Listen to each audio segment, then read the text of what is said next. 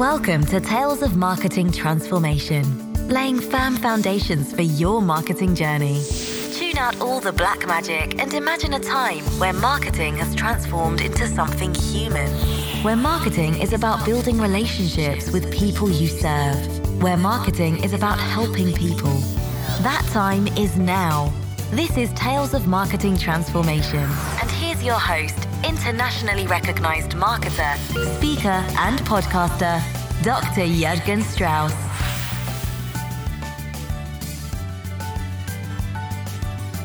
Hello there. It's time to continue our quest to make marketing human again. Thanks for spending your time and attention with me right now. I really appreciate you. It has been a while since the last episode, and a lot has changed since then. Many things that we couldn't have possibly imagined, such as everyone around the world in various forms of stay-at-home situations due to the global COVID-19 pandemic. All our lives have been impacted, and in the online world, some have gone dark or invisible, whereas others have begun bombarding me with well-meaning emails full of advice about how to best deal with the pandemic, which is kind of funny because we haven't experienced something like this before. Anyway, someone said to me once early on during the lockdown that you're either hiding or you're leading. What's your choice? What's your choice? Are you shining your light brightly to serve your community? Speaking of the light, I was reminded of a little story that I presented to our Toastmasters community recently. It goes like this. Let's do something different this morning, she said. Let's walk instead of ride. There's something I want to see. The sun's early morning light was just cresting the horizon as we set off. Along the waterfront, the silver peaks of the rolling waves glowed in the morning light just before crashing onto the shore. Another wave followed, then another, and then yet another, all with the same glow on their silver crest. The strengthening light of the sun caught the surface of the water, forming a glare that had me wishing I'd put on my sunglasses. Further on, we heard a humming sound approaching from in front of us.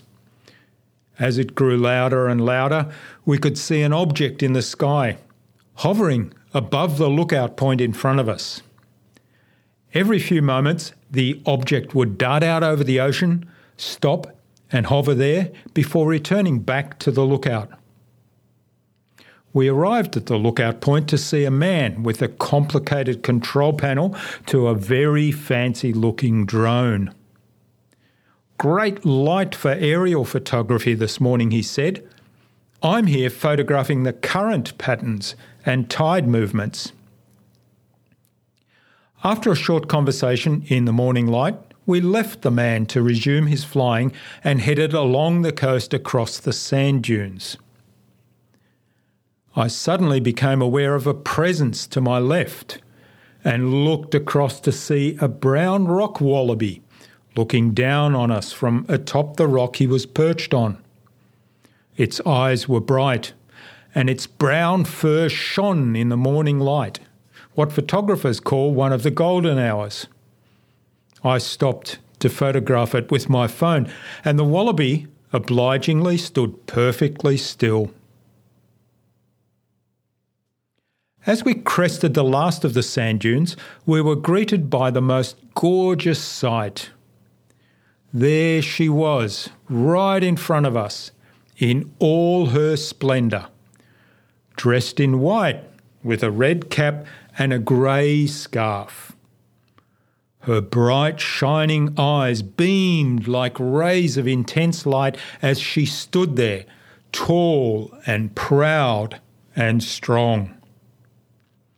As tall and proud and strong as she had stood for over 160 years, and no doubt would do so for many decades more. The picket fence formed a beautifully framed foreground, offsetting the vast expanse of ocean behind her. The lighthouse. She had been part of much change, powered first by an oil lamp, then carbide gas, later a gas jet, and now solar power with a wind generator backup. Communicating first via telegraph, then telephone, and now over the internet. She had stood strong, shining her light through some momentous events like the gold rush in southern Australia, through the Eureka Stockade, through Federation, through the Great Depression, through 2 world wars, through the space race, through the Cold War, through all the Black Fire days here in Victoria.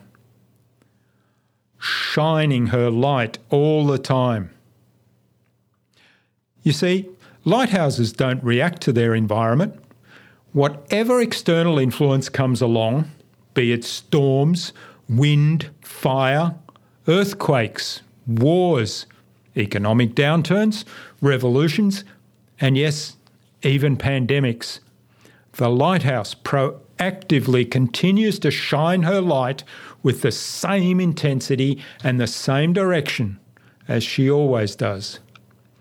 Consistently and congruently, so that the boats at sea and the sailors in them can always find their way to the safety of land. She shines her light with a consistency and intensity that is unwavering, a beacon of certainty in an uncertain world, faithfully guiding ships into the security of the port. Was this what we'd come to see this morning? We spent quite a while silently admiring her splendour, her steadfastness, her radiant beauty, and of course, no surprises here for those of you that know me, taking lots of photographs. Then we resumed our walk, confident in the knowledge that our lighthouse would keep shining her light for long, long after we passed. We returned to our cottage to find the others just starting to stir in their beds, so we set about firing up the espresso machine to make morning coffee for all. As she passed me a capsule for the machine, I looked into her eyes and I said, "Thank you. Thank you for this morning, and thank you for being my lighthouse." She put down the capsule she was holding, reached out and embraced me with a long, warm, affectionate hug. If you are a parent, you will know that a hug like that from your child is pure joy. It's priceless.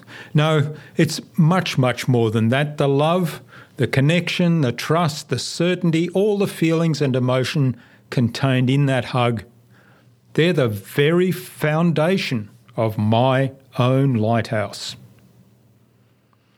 It was a beautiful walk with my daughter that morning in the early morning light to visit that lighthouse. We need her to keep shining her light. We need everyone to keep shining their light. Now, more than ever, keep shining your light. This is Tales of Marketing Transformation.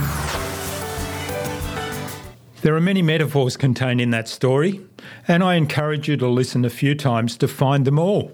In fact, comment in the show notes to tell me that all the ones you recognise, because there might be some there that I unconsciously placed there and don't recognise myself. And also tell me what they mean to you. As you reflect on this story, I'm really curious to know, how are you showing up and shining your light? What is the foundation of your lighthouse? I'll be talking more about your lighthouse, my lighthouse, in future episodes, because this is the first step of our 12-step marketing journey. The lighthouse model comes from George Bryant, who you can hear on a future InnovaBuzz podcast, episode 300. He has been on the InnovaBuzz podcast before, so go listen to his earlier episode as well. In the meantime, keep shining your light. This is Tales of Marketing Transformation. Thanks for listening to this episode. Subscribe to the show to be reminded of new episodes. It's free to subscribe. Leave a review if you like. Even if you don't like me, I'm okay with that. I'm asking you to leave a review because it helps other people find this show.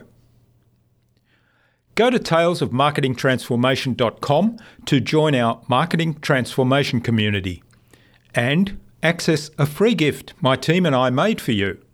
It's the Marketing Master Mini Class. We want to give you everything you need to transform your marketing into a human-centered, relationship-focused growth engine. I'm Jürgen Strauss from InnovaBiz. Tune in again next week to Tales of Marketing Transformation, when I'll talk about using an empathy map to get an even deeper understanding of your ideal client. Stay awesome and let's make marketing human again.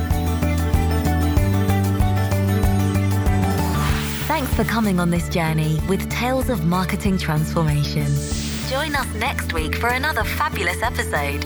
For episode resources, visit www.talesofmarketingtransformation.com.